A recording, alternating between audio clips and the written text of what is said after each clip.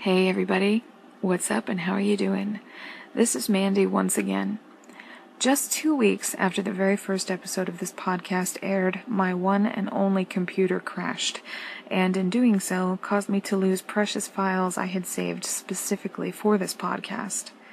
Now, 2 months and 3 purchases later, I have returned from the technological desert, and I am the owner of a computer once again. Thus, I'm finally able to continue this podcast. First off, I want to again express my thanks to Leslie Winsell for helping me write the script for tonight's show. Without you, my podcast wouldn't make any sense. Thank you, dear.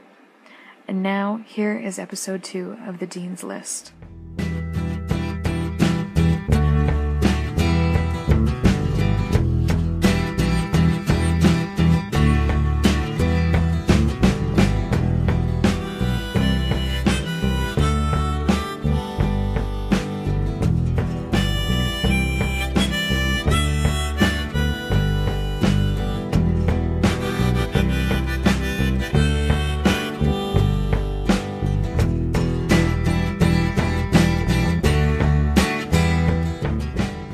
Before I get into the film, I wanted to give my listeners who don't follow our Facebook pages an update on Dean.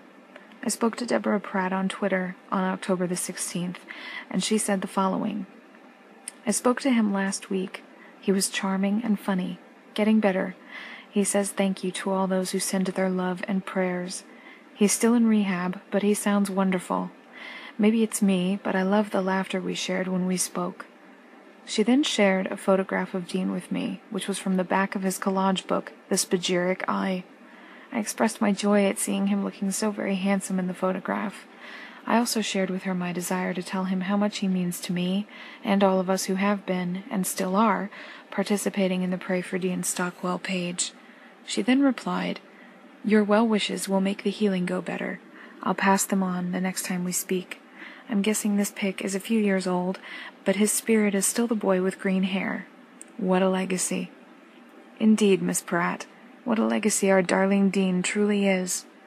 I don't know if Deborah has heard this podcast or if she has shared it with Dean, but if she does share it with him, I would like to personally thank Mr. Stockwell for the last 7+ decades of his beautiful career.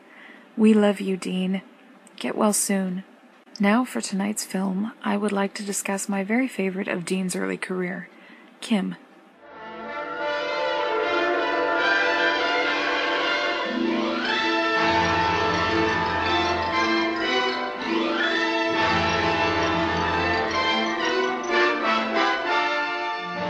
Filmed in 1950, Kim is set in India and is based on Rudyard Kipling's 1901 novel of the same title.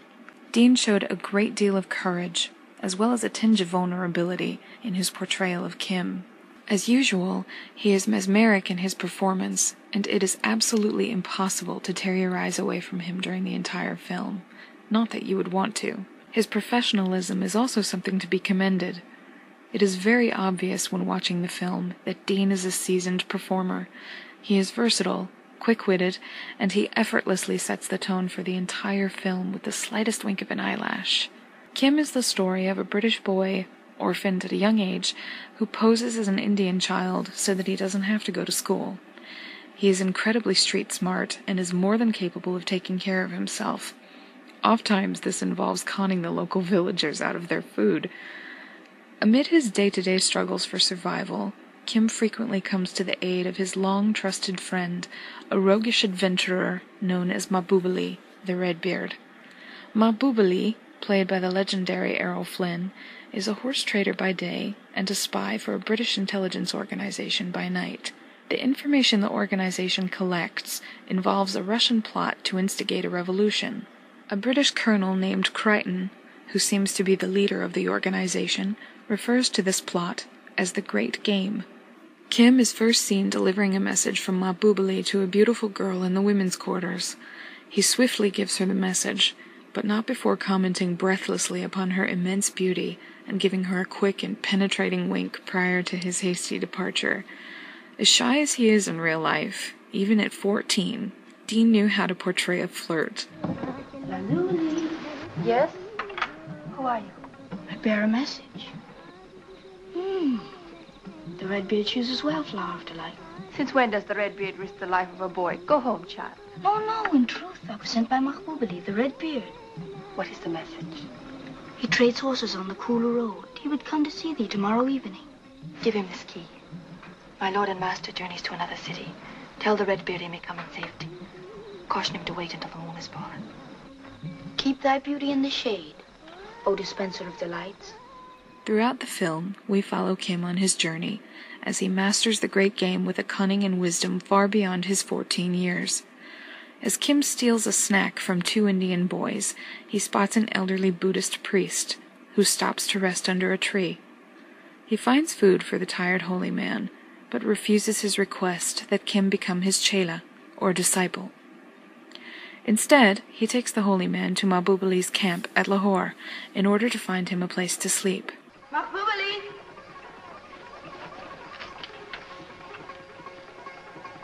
Yalla. A lama.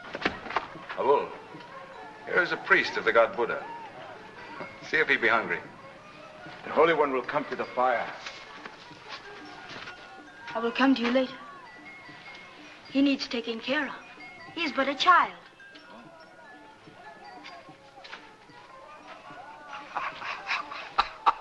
Mahbub Ali tells Kim to travel with the priest and promises to pay Kim handsomely. At first, the boy is reluctant, claiming, He who travels alone travels faster.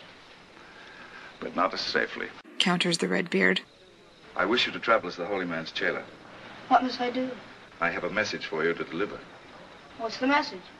I wish... Sir, I know the ways of horses and seek service in your caravan. Go to my head man. Ask him. Leave it open. Closed doors invite inquisitive eyes. Put up your hands as though begging. Be charitable, O protector of the poor. In Umballa, you'll seek out a man. His name is Crichton, sir. My mother is dead. My father is dead. We'll say to him, the pedigree of the white stallion is fully established.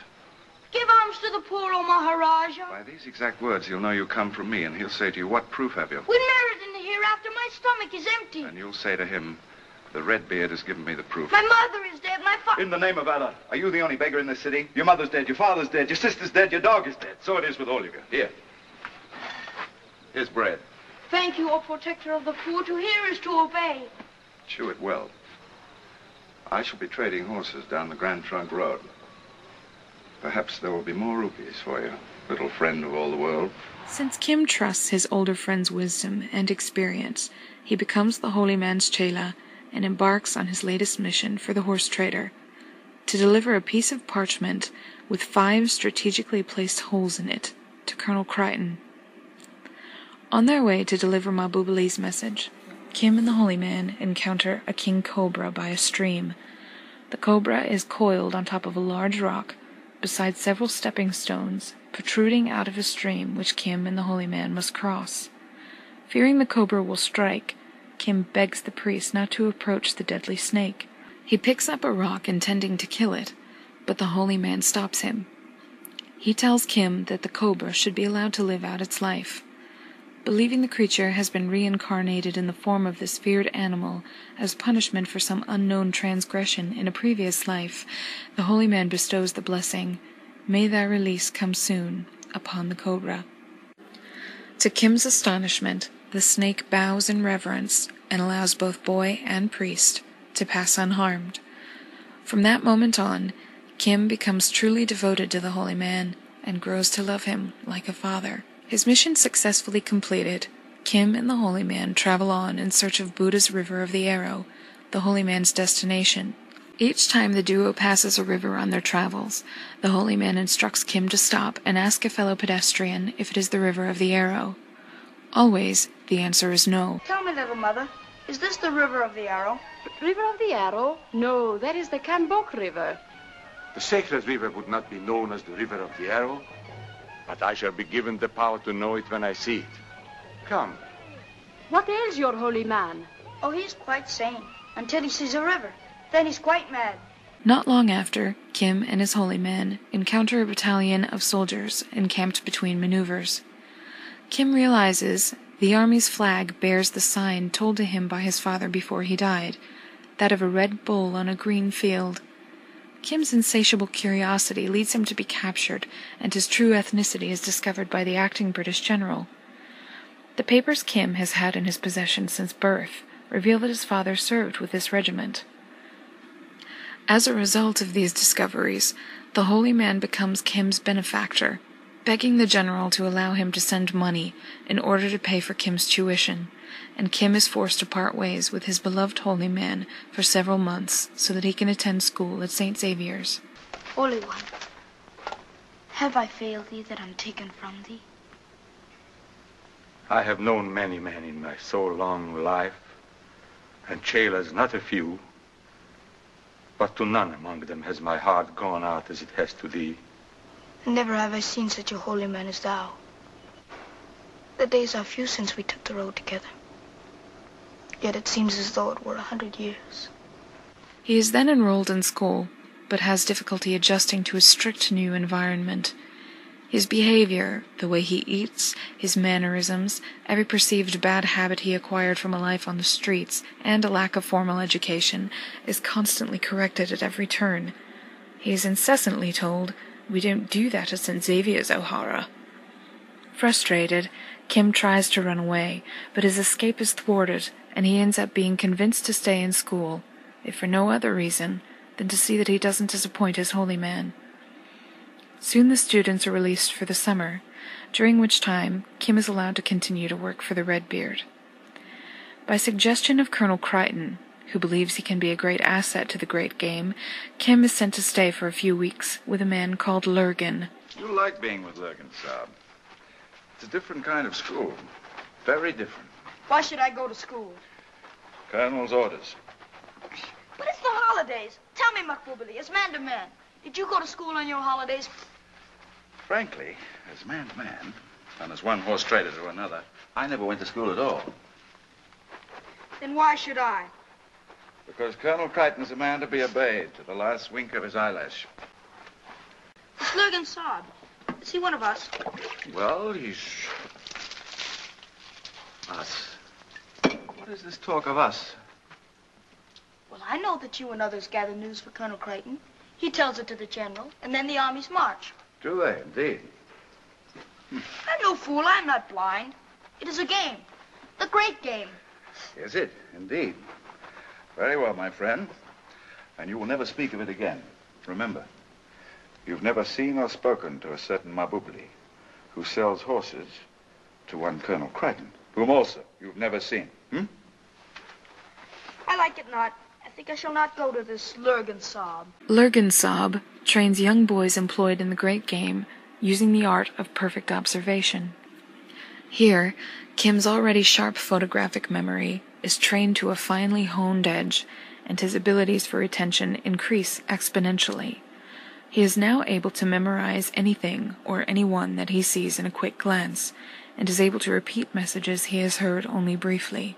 Shortly after being released from Lurgan's teaching, Colonel Crichton then entrusts the newly trained Kim with a message for one of the organization's most valued agents. With the coded message safely tucked away in his mind, Kim travels to the appointed meeting place, only to find that the agent with whom he was meant to rendezvous has been murdered.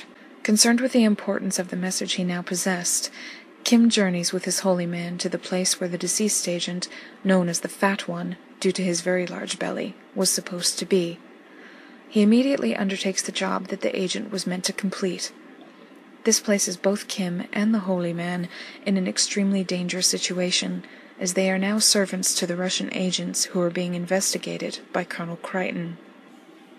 After several weeks of hearing nothing from Kim, Mahbubali becomes concerned and meets with Colonel Crichton, who informs him of the death of the Fat One and the message Kim had carried to him.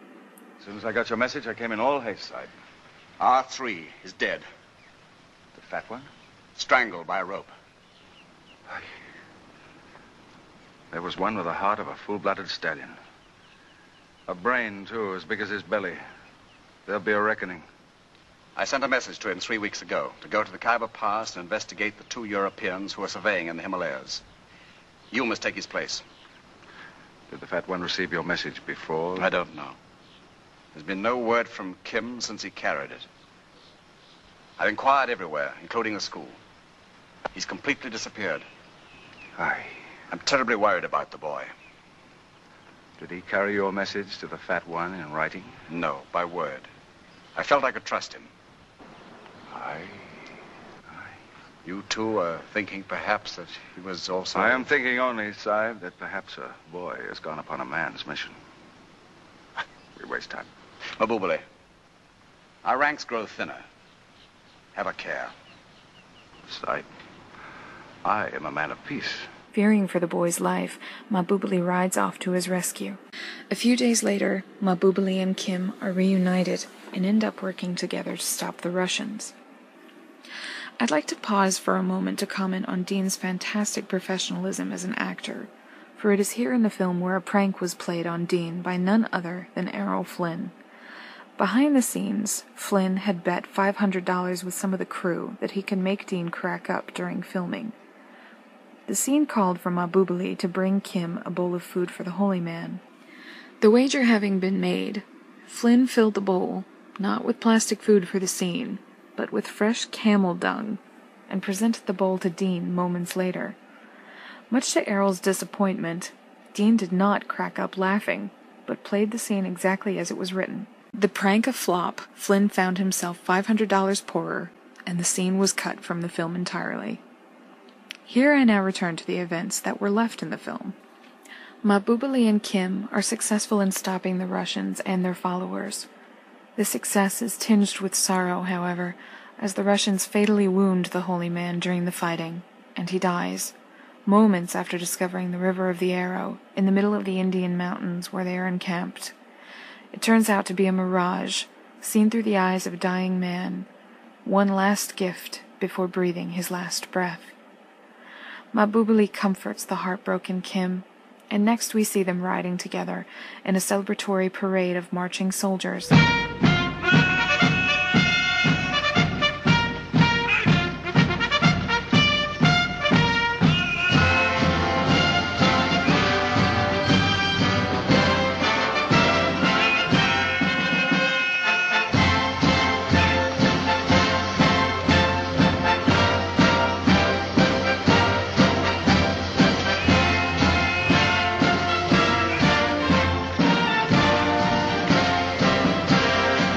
They are congratulated by Colonel Crichton, who gives Kim a gold pocket watch as payment for a job well done. Mahbubali then tells him that he must return to school. Kim seems to agree, but says only that Mahbubali's beard, which he had shaved in order to disguise himself from the Russians, was growing back slowly. Smiling, Mahbubali replies, Yes, but for you and others, it shall bloom again. If you haven't seen Kim yet, I recommend you get your hands on a copy right away.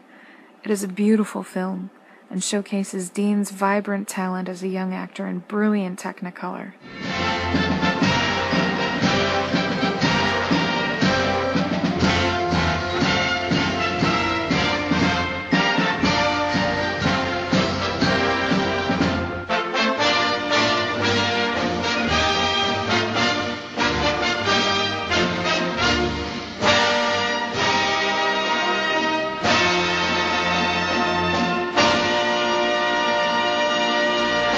Well, that's all for tonight's episode. Thanks for listening. Until next time, Dean lovers, hold on to your stogies.